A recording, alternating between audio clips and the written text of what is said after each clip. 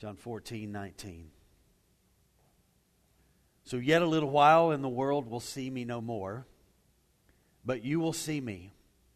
And because I live, you will also live. In that day you will know that I am in the Father, and you in me, and I in you. Whoever has my commandments and keeps them, he it is who loves me, and he who loves me will be loved by my Father, and I will love him and manifest myself to him. And Judas, not Iscariot. How'd you like to be that name? But anyway, this is most likely Thaddeus that we believe when we look at the other list, but get two of those here. Said to him, Lord, how is it that you will manifest yourself to us and not to the world? And Jesus answered him, this is the answer Jesus gives, if anyone loves me, he will keep my word, and my Father will love him, and we will come to him and make our home with him. And whoever does not love me does not keep my words. And the word that you hear is not mine, but the Father's who sent me. So I've titled the talk today, The Blessing of God. Very generic, but very deep. This is a deeply Trinitarian text. The context still is the coming of the Spirit and what the Spirit will do. And yet we will see Jesus speak much of himself, and Jesus will also speak of the Father. And so while very Trinitarian, much of this is connected to the context and what will come in the future in a little over a month when the Spirit comes at Pentecost. John 14:15 through 26 details much of the person and ministry of the Holy Spirit. And so while there's a lot of reference to Jesus and the Father today, the context is still that Jesus is going away and the Spirit coming. The Spirit does not come, by the way, without the cross, without the resurrection, without Jesus' ascension and his exaltation when he sits down, and him asking the Father to send the Spirit. And so all of those things are tied together. It's hard to separate any of those things. They are tied together in regard to our great doctrine that we affirm in the reality of who Christ is, the Father is, and the Spirit. None of us can separate the significance that the Father, Son, and the Spirit have in our lives, how they uniquely together work in the same direction for the same unified purpose. And we are to know each of them. And we are to give each of them the glory that is due them as God. So again, this is a very key Trinitarian text where the emphasis is on the coming of the Spirit at Pentecost, and yet there is inferences in regard to the resurrection as well as many other things. Let's look at the first thing this morning, the first part of verse 19. Jesus says something very profound here. Yet a little while, again, remind you, he's speaking to the 11 in the upper room. Yet a little while, and the world will see me no more. So let me ask you a question. Have you ever had one of those moments where there's an event that's coming? Maybe you've bought a ticket, or, man, you've been planning on this, and you're ready to go, or you've just got scheduling conflicts, but somebody's coming to town, or there's some event that's coming, and you've always wanted to be there, experience it, but it passes by and you miss it. We probably can all relate to that. We have had some of those moments. The world is about to miss something absolutely incredible that is not going to happen again until Christ returns. The most amazing thing has been happening over the last 3 years in the nation of Israel. Christ had come, he had been born about 30 years earlier, but then it was time for him to start his ministry. And so he starts his ministry, and for over 3 years, he is going all over the nation doing incredible things, teaching the words of the Father. He is casting out demons. He is raising the dead. He is healing the sick. The blind are seeing. Those who couldn't walk are walking. Those who couldn't talk are talking. Those who couldn't hear are hearing. And all over the nation for 3 years, Jesus has been doing this. And the world, according to Christ here, is about to have their last moment and their last opportunity to see God in the flesh in their midst. He had been among them for 3 years. And so Jesus says, yet a little while and the world is not going to see me anymore.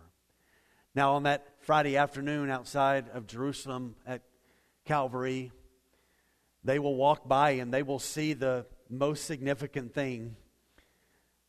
God, who had come to bear sin in our body, is on a cross, dying as our substitute. And there He is. And they spend the afternoon doing what? Worshiping Him or mocking Him? They mock Him. And they don't worship. There's not a lot of falling down. As a matter of fact, that day we know that Jesus' mother Mary is there, John is there, and some others.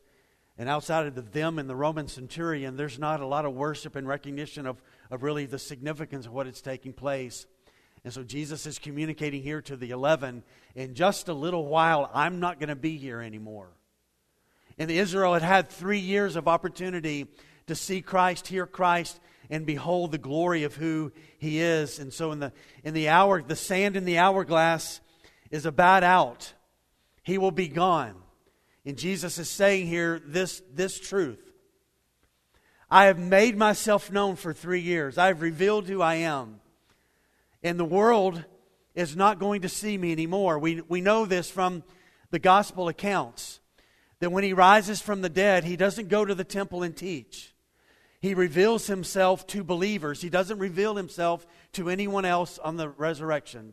He reveals Himself to those who have been followers and those who believe. And so the world is not going to see Him anymore. And so He's communicating to the 11, something unique and significant is about to take place. I'm going to be gone. And where I'm going, He's told them already, you cannot come to where I am. And so God had been present in the midst of Israel for over 3 years. And at the end of those 3 years, up close and personal, these opportunities that everyone had, they missed it. We know that 500 people, Paul writes in 1 Corinthians, saw Jesus after the resurrection. They will be the only people to see Jesus physically, the resurrected Jesus, glorified Jesus, after His resurrection. They will be the only ones. The world will not see Him. And so what Christ is communicating here is affirming the reality that the world is blind to what?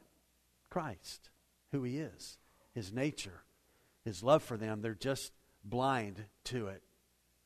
Earlier in the week, after He had come into town, Jesus spoke these words. He says, for I tell you, you will not see me again until you say, blessed is He who comes in the name of the Lord.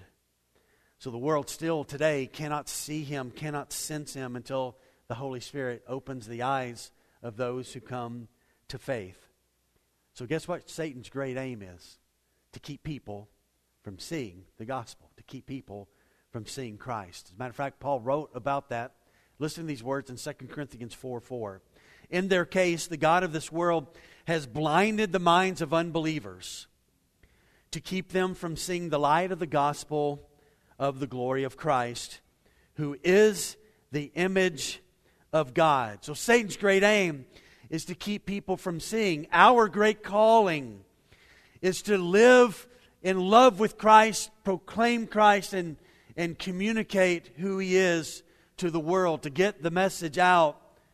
And the world still misses the blessing. All over the world today, people are missing the incredible blessing that God loves people and is calling them into relationship. Now, while you and I, if you have come to faith and you were in the room this morning and you've come to faith, we're not in danger of missing salvation as many of the Jews or the majority of the Jews did. But maybe this morning we would miss out on the opportunities to know Him and to walk in obedience with Him. Moments that come in our lives, sometimes we have good things that are a part of our life and we miss out on what God wants for us, and there's all kinds of things that can become distractions for us. And so Christ, sharing with the 11, saying here, listen, the world is about to miss out, and I have been here. And yet a little while, and the world will see me no more. But then Jesus has good news for the 11. Look what He says in the last part of verse 19. But you, the 11, will see me, and because I live, you will also live. So there's two aspects of this, I believe, two layers in regard to when He says, but you will see me, and because I live, you will live. One aspect is that they would see the resurrected Jesus, right? They would see him on Sunday night. He would appear in the room. They would see them. He would speak with them, well, except for Thomas. Thomas was out doing something, and Thomas had to wait a little more days for Jesus to show back again. But they would all see him again. So some of this, Jesus is communicating, listen, yet a little while, the world's not going to see me, but you are going to see me. So one layer of meaning of this is that they would see him again in the resurrection. It would be an incredibly overwhelming weekend for them that would turn into the most amazing reality, is that the grave could not keep him tied down. He would rise from the dead, and he would appear to them. You see, the cross was not an ending. It was just a glorious new beginning, where this new work that God was going to do through the life of Christ and his resurrection would begin to happen and take place. But then I think there's another meaning here that is really important, and it's probably the stronger meaning for them.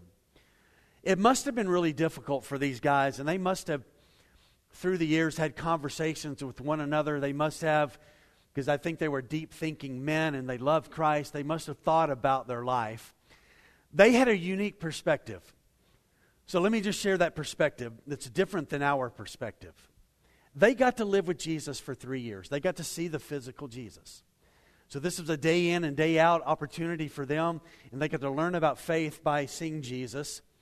And then he goes away, and they have to learn to live following Jesus like you and I have to learn to follow Jesus.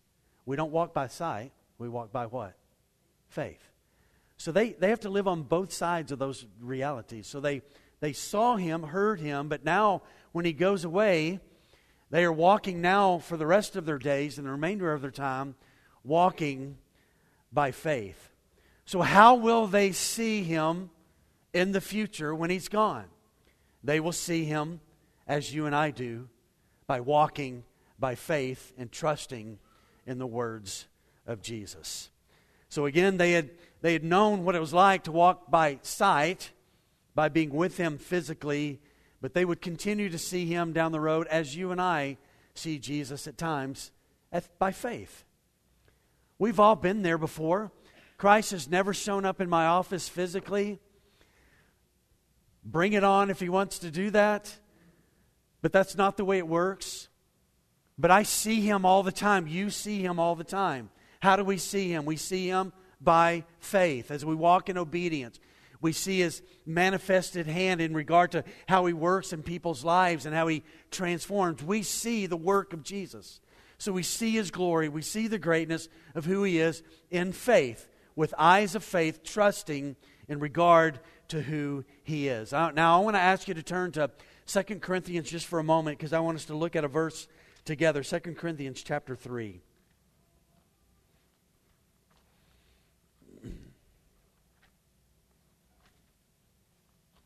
Second Corinthians 3.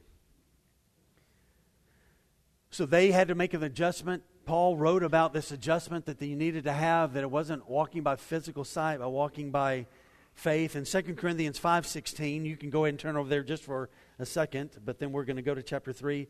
In 2 Corinthians chapter 5, verse 16, Paul writes, "From now on, therefore, we regard no one according to the flesh. Even though we once regarded Christ according to the flesh, we regard him thus no longer." We looked through eyes of faith, is what Paul is saying here. Now go to chapter 3, verse 16 of 2 Corinthians. We're going to read through 18. "But when one turns to the Lord, the veil is removed. Now the Lord is the Spirit, and where the Spirit of the Lord is, there is freedom.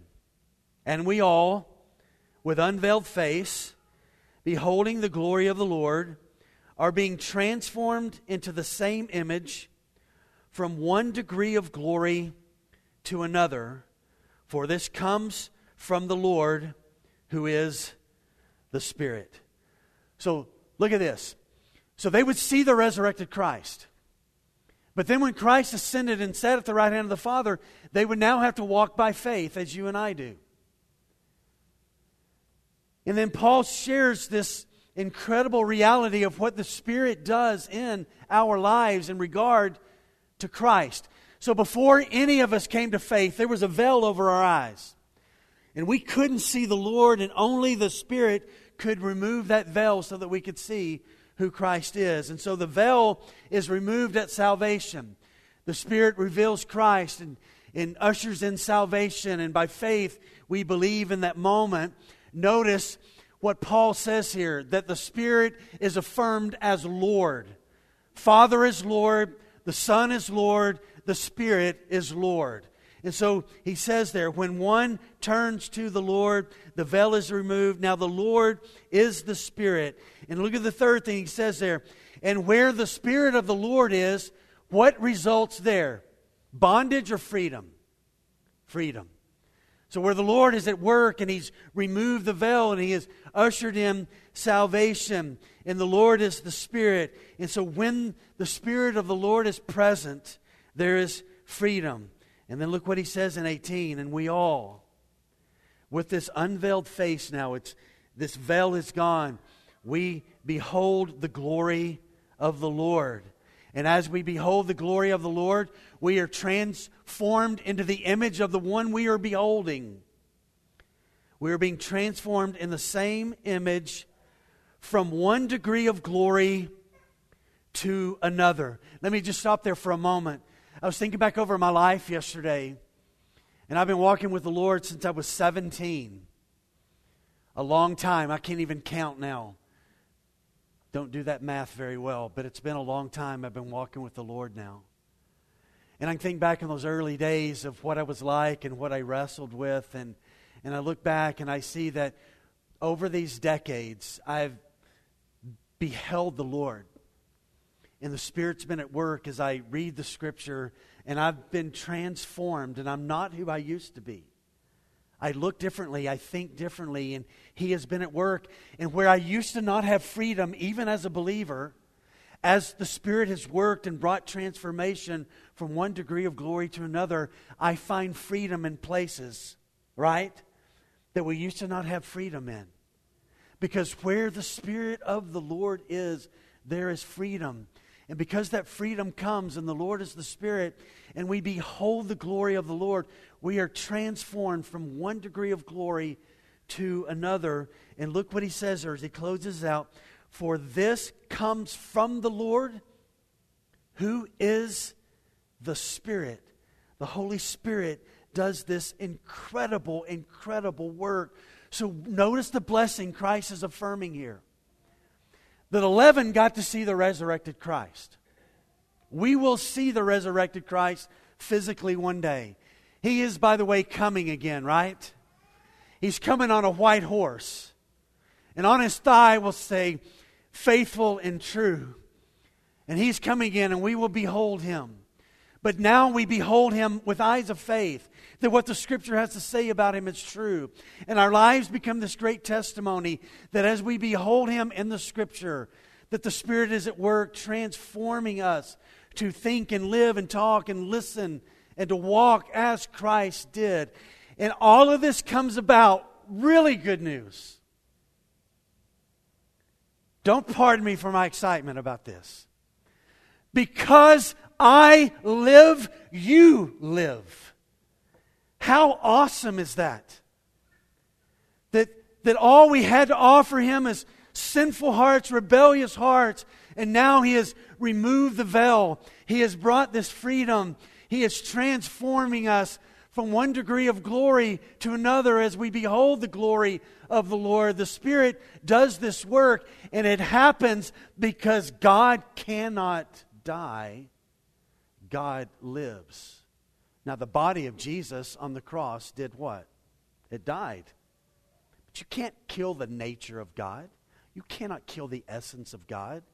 So Christ's body, as He bore our sin on the cross, died, but the nature and the essence of God did not die. And so the emphasis here from Christ is that He lives. His physical death is incredibly significant to our faith. But so is this reality. God lives. You cannot ultimately kill God. You cannot kill His nature or the essence of God. That's why Luke 20:38 says, He is the God of the living, not the God of the dead. Two ways that they would see. They would see through eyes of faith, and then they would continue to see Jesus through the ministry and the work of the Holy Spirit. Remember when Jesus was having a conversation with Nicodemus? He said these words in John 3:6, that which is born of the flesh is flesh, but that which is born of the Spirit is what? Spirit. So the Spirit births this new life. And because He lives, we will also live. And so our dependence on the life of Christ did not end when Christ ascended, but it would grow to a stronger place, a fresher place, when the Spirit came and indwelt believers. It would be an inside. Our faith is an inside kind of faith. And so Jesus says, because I live, you will live. And so I want to ask everybody in the room, including myself this morning, are we living? Are we living? Are we living because we have been made alive? This world, in this world, Jesus said, you will have tribulation. But I want you to take heart. I have overcome the world. So you trust in me. The Spirit gives life. Listen to these. Tell me if the majority of these are about living. Jesus dies. He rises. He ascends. He intercedes. He will return. He will reign on the earth. And He will be exalted for all of eternity. Those are life words. Those are words that are connected to life. John 6:63, it is the Spirit who gives life. The flesh is no help at all. The words that I've spoken to you are spirit and life. John 3:34, for He whom God has sent utters the words of God, for He gives the Spirit without measure. Here's another great one. John 7:38, whoever believes in me, as the Scripture has said, out of his heart will flow rivers of living water.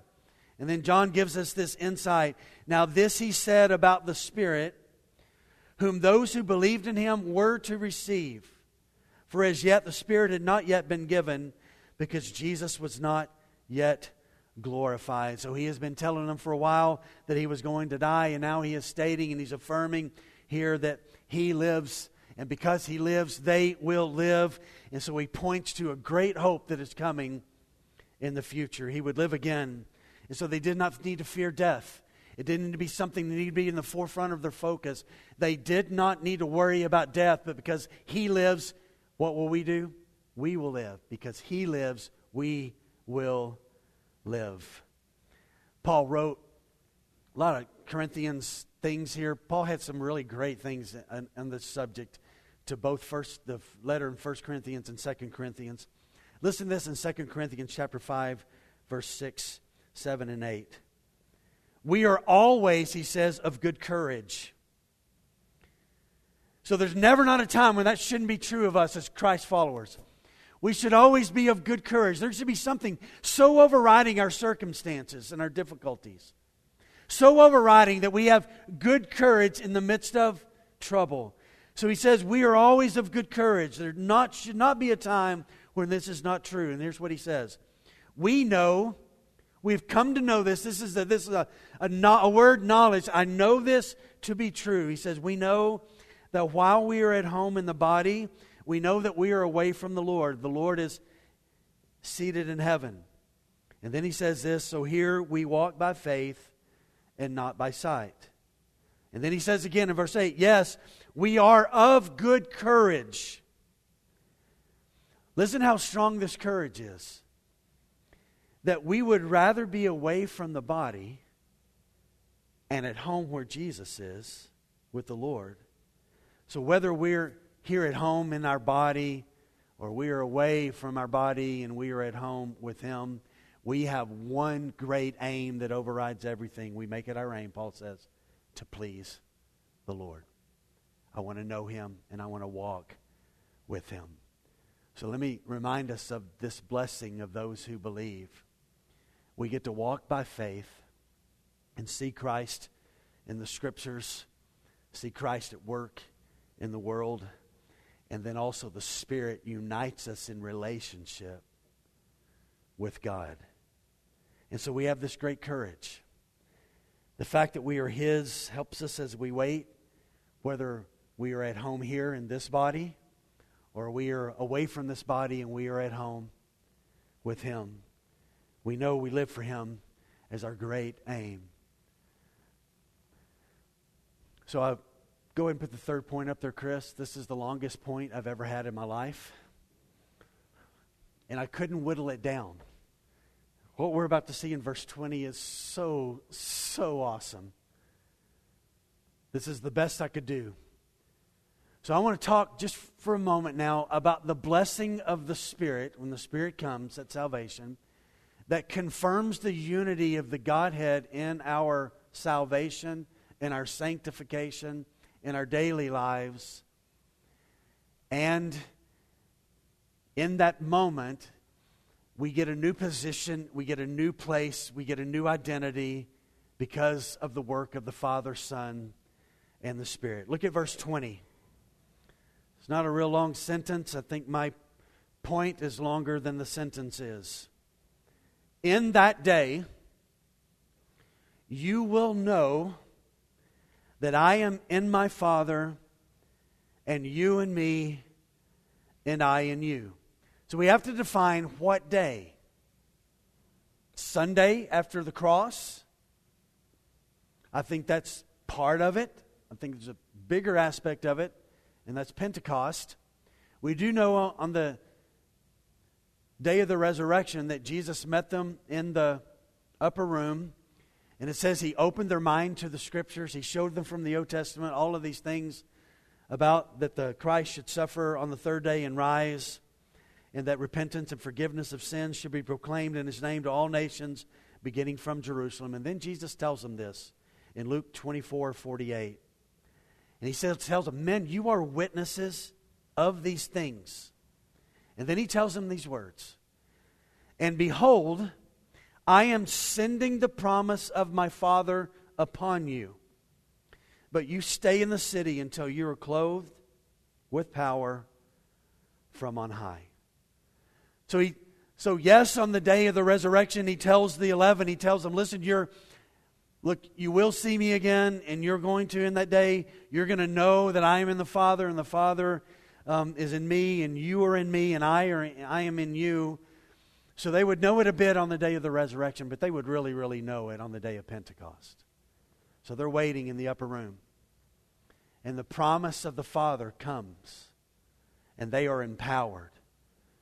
And do they stay in the room, or do they get out of the room pretty quickly? When the Holy Spirit comes on you like that day, you can't stay in the upper room. And it says that they immediately went down into the streets. And they began to proclaim the greatness of who Christ is, telling the gospel story. People from all over the world had come to Jerusalem and were still present. The Spirit supernaturally gave them ability to speak a foreign language that they didn't have the ability to do, and they're proclaiming the gospel. And all these people from these other lands are like, you guys are talking my language, and they're hearing the gospel being proclaimed in Acts chapter 2. Right there and then, a dramatic change took place. And so I believe that when Jesus says, in that day you will know this to be true, is when the Spirit came at Pentecost.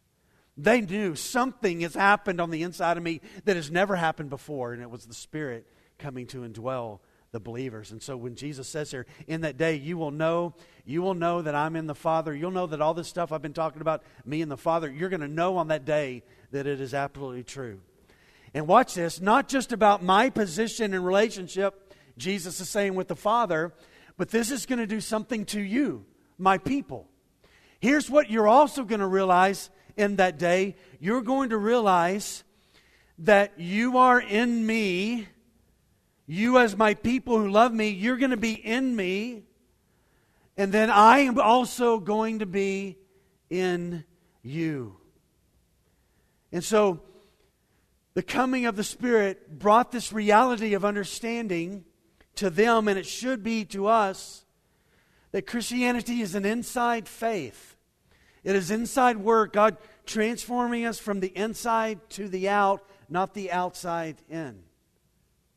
It is the Spirit at work that does this great thing, and they knew immediately. I was a sophomore in high school.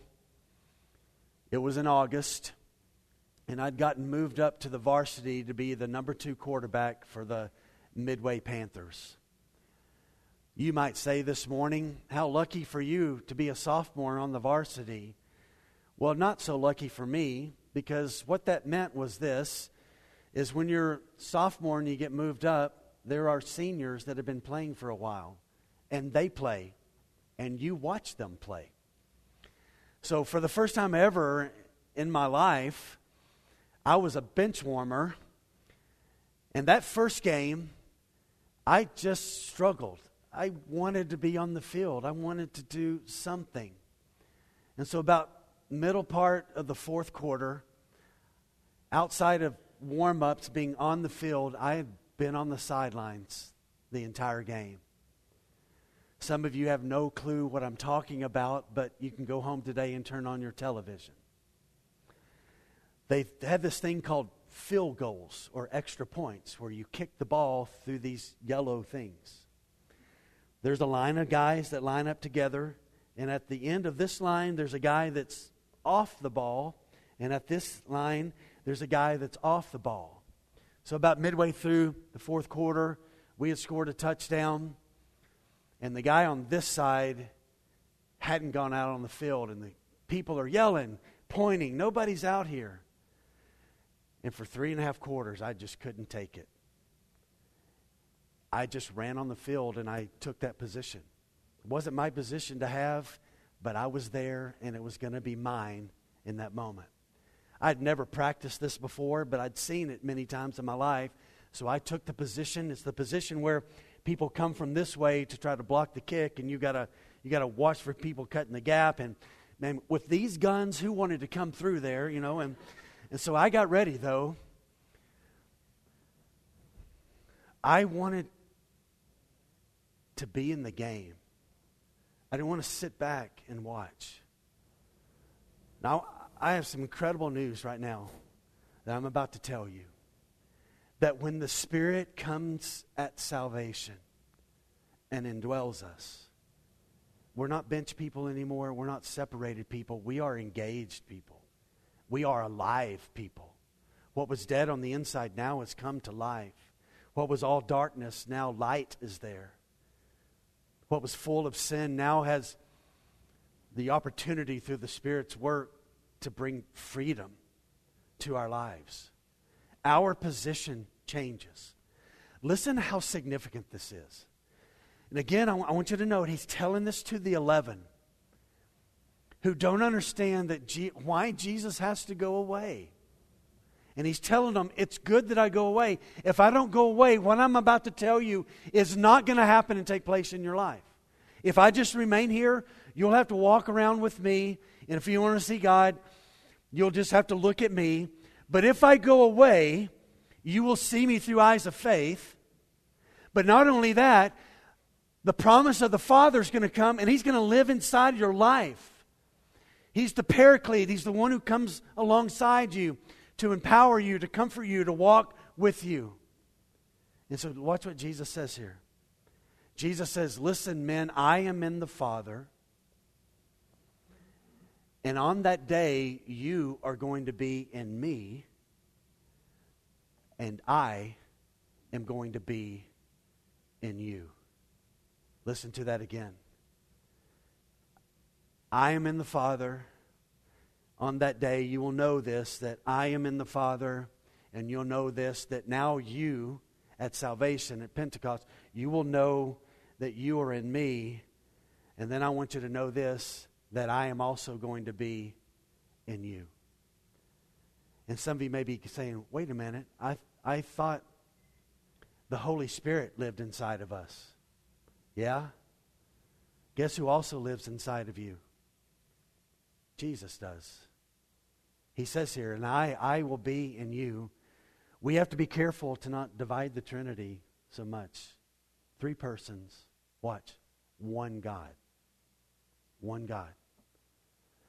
What an incredible, glorious reality to embrace this morning. Who lives inside of us? The one God does. And all of the promises of the Father, Paul says in 1 Corinthians or 2 Corinthians, one of the Corinthians, they are yes and amen in Jesus. All of them. But how do we maintain this relationship? How does it stay alive? I know you're not going to believe this, but we're going to talk about 6 things, and it's not going to take long. Look at the next verse, 21. Here's the blessing of knowing the keys to an ongoing faith. How do we keep this active relationship? 21. Whoever has my commandments and keeps them, he it is who loves me. And he who loves me will be loved by my Father, and I will love him and manifest myself to him. Not only is it amazing that God resides in us, and that the Spirit has been deposited in us, guaranteeing our future salvation, we also have this great opportunity now to love God, as God has so loved you and I. So this union of Jesus being in the Father and He being in us and we being in Him marks our lives with some really, really important things to understand. And I would remind us this morning that we did not initiate this relationship. We did not do that. God is always the great initiator of this relationship. He is not waiting for us to start this, and then we respond in loving kindness, or He responds in loving kindness. He initiates, we are changed, and we are respond by the incredible grace that has come to us. Romans 3:11 says, there is no one who understands or seeks God. So we didn't begin this relationship. 1 John 4:19 tells us that in this is love, not that we loved God, but that God loved us. So He loved us first, and then we respond when He opens our eyes. And God showed His love, by the way, first. Romans 5:8. But God demonstrates His own love for us in this, that when we were sinners, what did Christ do? He died for us. He initiates this. And so for the rest of our days, what should our life be marked by? Jesus summarizes the gospel life here. So we're going to quickly go through these. The gospel life is marked by having the commandments of God. This word has the commandments here doesn't mean that you have a Bible app that has a Bible. It doesn't mean that you have a printed version of the Bible. That's not what has the commandments. It means having a working grasp of the commandments to understand the principles and the things that are there that we are to follow. So those who know Him now respond knowing this, that we've been given the commandments. And so because I've been given the commandments, I now want to value those commandments. Those commandments are to have us, and we are to have them. They are to mark our lives. And so Jesus communicates there, whoever has my commandments, those who love Him have His commandments. And we have been given everything that we need through these great precious promises, Peter says, that have been given to us. And through the promises, Peter says, listen to what he says here. He says, by which He has granted to us His precious and very great promises. In other words, the Word. So that through the promises, through the Word, you may become partakers of the divine nature.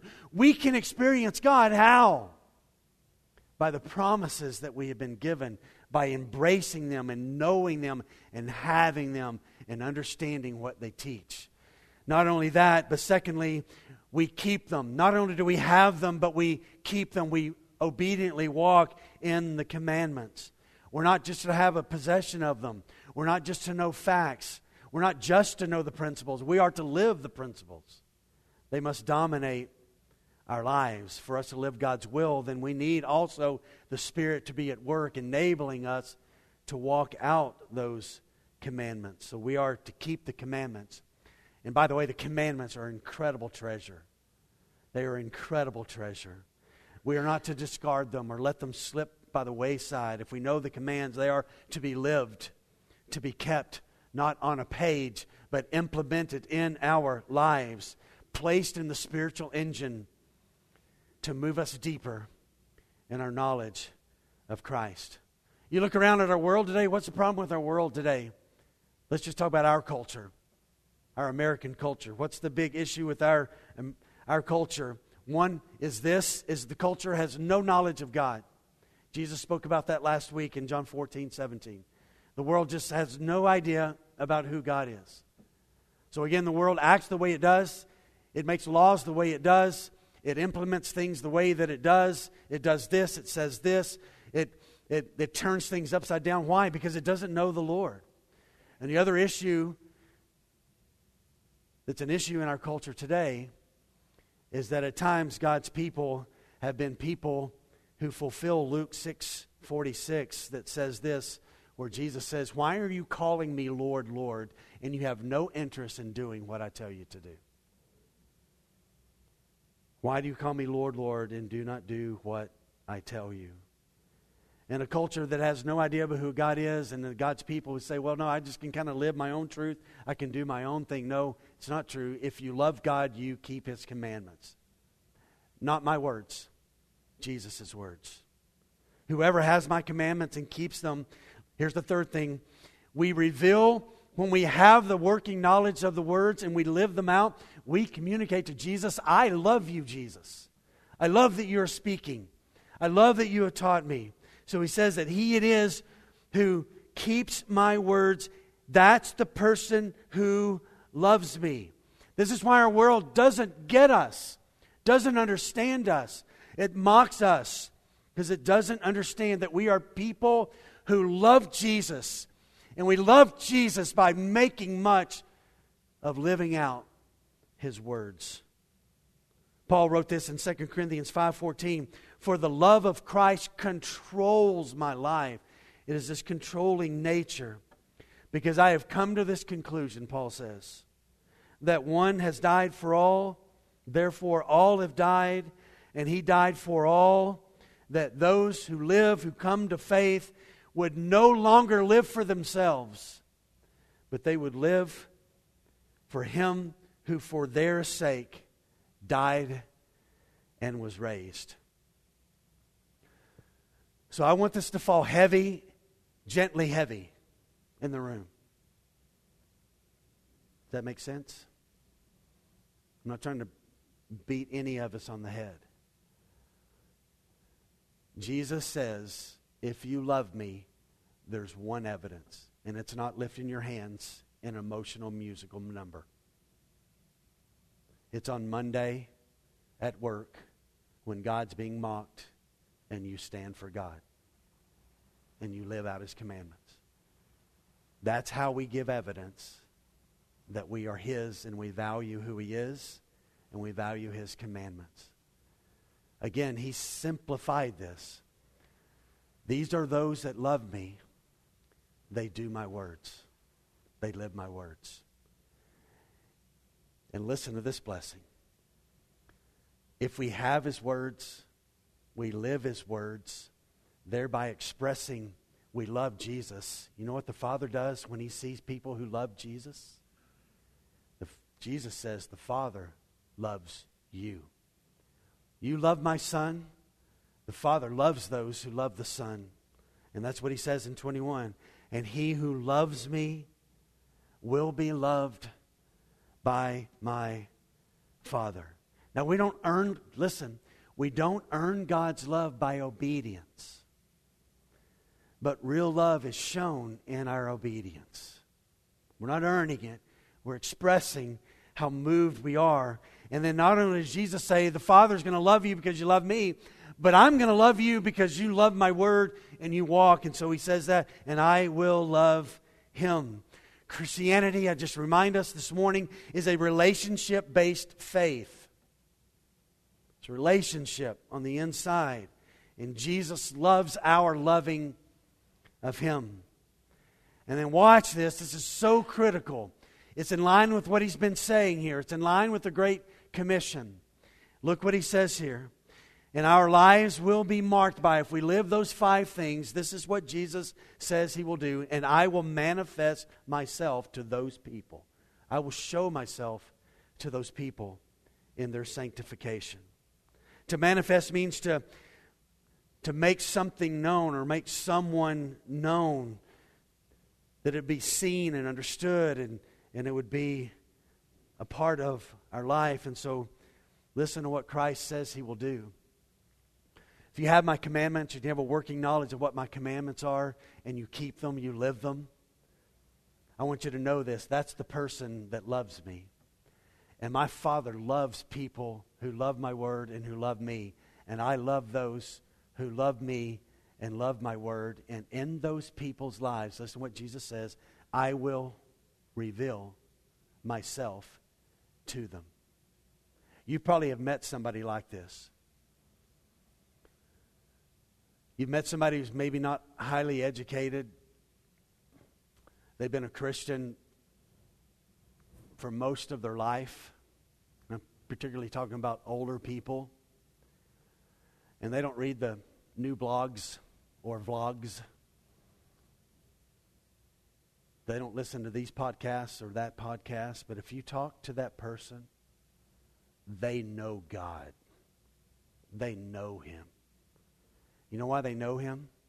Because for decades and decades of their lives, they loved the word of Jesus. They applied it to their life, and He told them, I love you.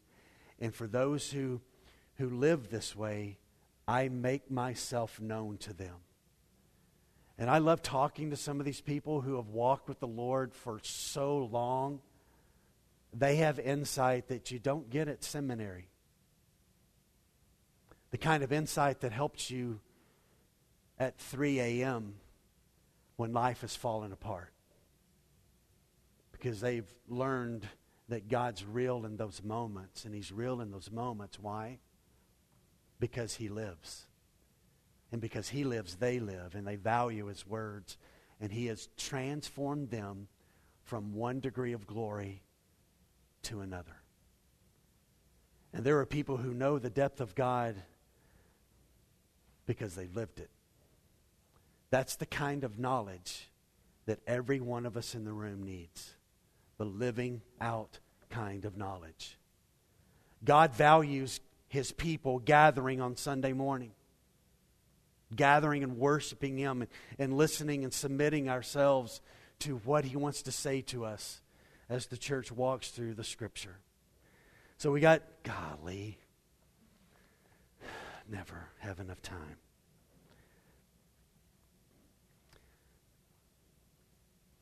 Okay, so we got to deal with Thaddeus. Likely this is Thaddeus, and he's like, question. Why are you just going to reveal yourself to us? Shouldn't you reveal yourself to the whole world? You just said the world's not going to see you anymore, but you're going to see me. Shouldn't you reveal this to the world? And so Jesus answers his question and said, yeah, I am going to reveal myself to the world. You know how He's going to reveal Himself to the world? Through you and me. That's what He says there.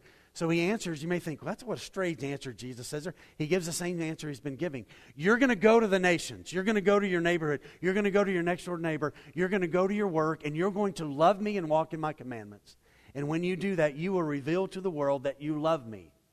And look what He says there. He says, this is how Jesus answered. Why are you just going to show yourself to us? Why not the world? He says, listen, if anyone loves me, he's going to keep my word. And so wherever you go, you'll be keeping my word. And my Father's going to love him. My Father's going to be a part of that life. And look what He says there. And we will come to him and make our home with him. How awesome is that? So early in John chapter 14, remember this. Jesus said, I'm going to go away. Your hearts are troubled about this. I'm going to go away and prepare a place for you. And if I go away and prepare a place for you, I'm going to come back and take you with me. But until I come back to take you with me where I am, you're going to live here. And as you seek me, guess what I'm going to do? I'm going to come to your life. At my house, it's here at 6374 County Road 161. I spent a lot of my life here. A lot of my life is spent at 1716 Stapleton Drive, McKinney, Texas, 75071. And there's a Toyota Tundra out there that I spend time in as well. And wherever I go, you know what God does? He comes to where I am and He makes His home. Listen to that. In my heart. That's what Jesus says there. And in your heart. Some of you so powerfully experienced Jesus in the early morning hours in the dark at your kitchen table. And He makes His home in your heart as you love Him and value Him and worship Him. So He just repeats the same thing. This is the gospel thing. Go to the nations. Love me before the people. Live out my words. Teach my words to the people. And my Father honors that. I honor that. And I will make myself manifest to you. Lastly, there's the blessing that the Holy Spirit affirms the words of the Father, and it's in verse 24. Whoever does not love me, there's a natural thing. They do not keep my words. And that rejection is really strong. And the word that you hear is not mine, but the Father's who sent me. If we want to know God in a personal, intimate relationship, then love the Son. Do we want to see God make His home with us? Then love the Son. How do we best love the Son? We keep His Word. And we have a working knowledge of His Word. A story is told of a wealthy man who had lost his wife when their only child was very young. So he hired a housekeeper to take care of the boy, who himself had only lived into his teens. Heartbroken from the second loss, the father died a short time later.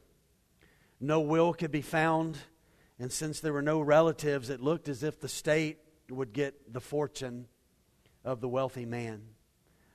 So one day they decided they would have an auction, and so the man's personal belongings, including his mansion, were put up for sale. The old housekeeper, who had very little money, was there, but there was only one thing that she wanted. It was a picture that hung on the wall in the house. It was a photo of the boy whom she loved and nurtured from the time he was young until he passed from this life. And so when the items were sold and nobody else wanted the picture, she bought the picture for just pennies on the dollar. Taking it home, she began to clean it. She kind of took it off. It had been old. It had been up there. And she polished the glass. And when she took it apart, a piece of paper fell out from the picture. It was actually the man's will. And in the will it stated that all of his wealth should go to the one who loved his son enough to buy the picture. And I want to remind everybody in the room this morning, if you get the Son, you get everything. You get everything. You get all that comes to us by the precious promises from God. So feel the significance of this. What is Christ saying? He's saying to 11 men who were not perfect. Anybody perfect this morning in the room? Saying to 11 men, this is what we are going to do in your life when you agree to walk and value the things of God. And some of these things we will do before you can even offer anything. We will love you. We will initiate this relationship. But once you have come to know this relationship, your response now is to live passionately by embracing and loving God in the Scriptures. I love this book. Some of y'all are sinners and you write in your Bible. Shame on you. I'm just kidding. It's okay to write in your Bible. I can't. I can't do it. But I've had this Bible for several years, and I can't tell you how much this copy of the Bible means to me. But ultimately, it means nothing in my life if I don't live it out. They're just words on a page. And yes, the Scriptures, living and active, it pierces to the deepest part of us. And it's what we need. And what we need is to know the principles and to live them, right?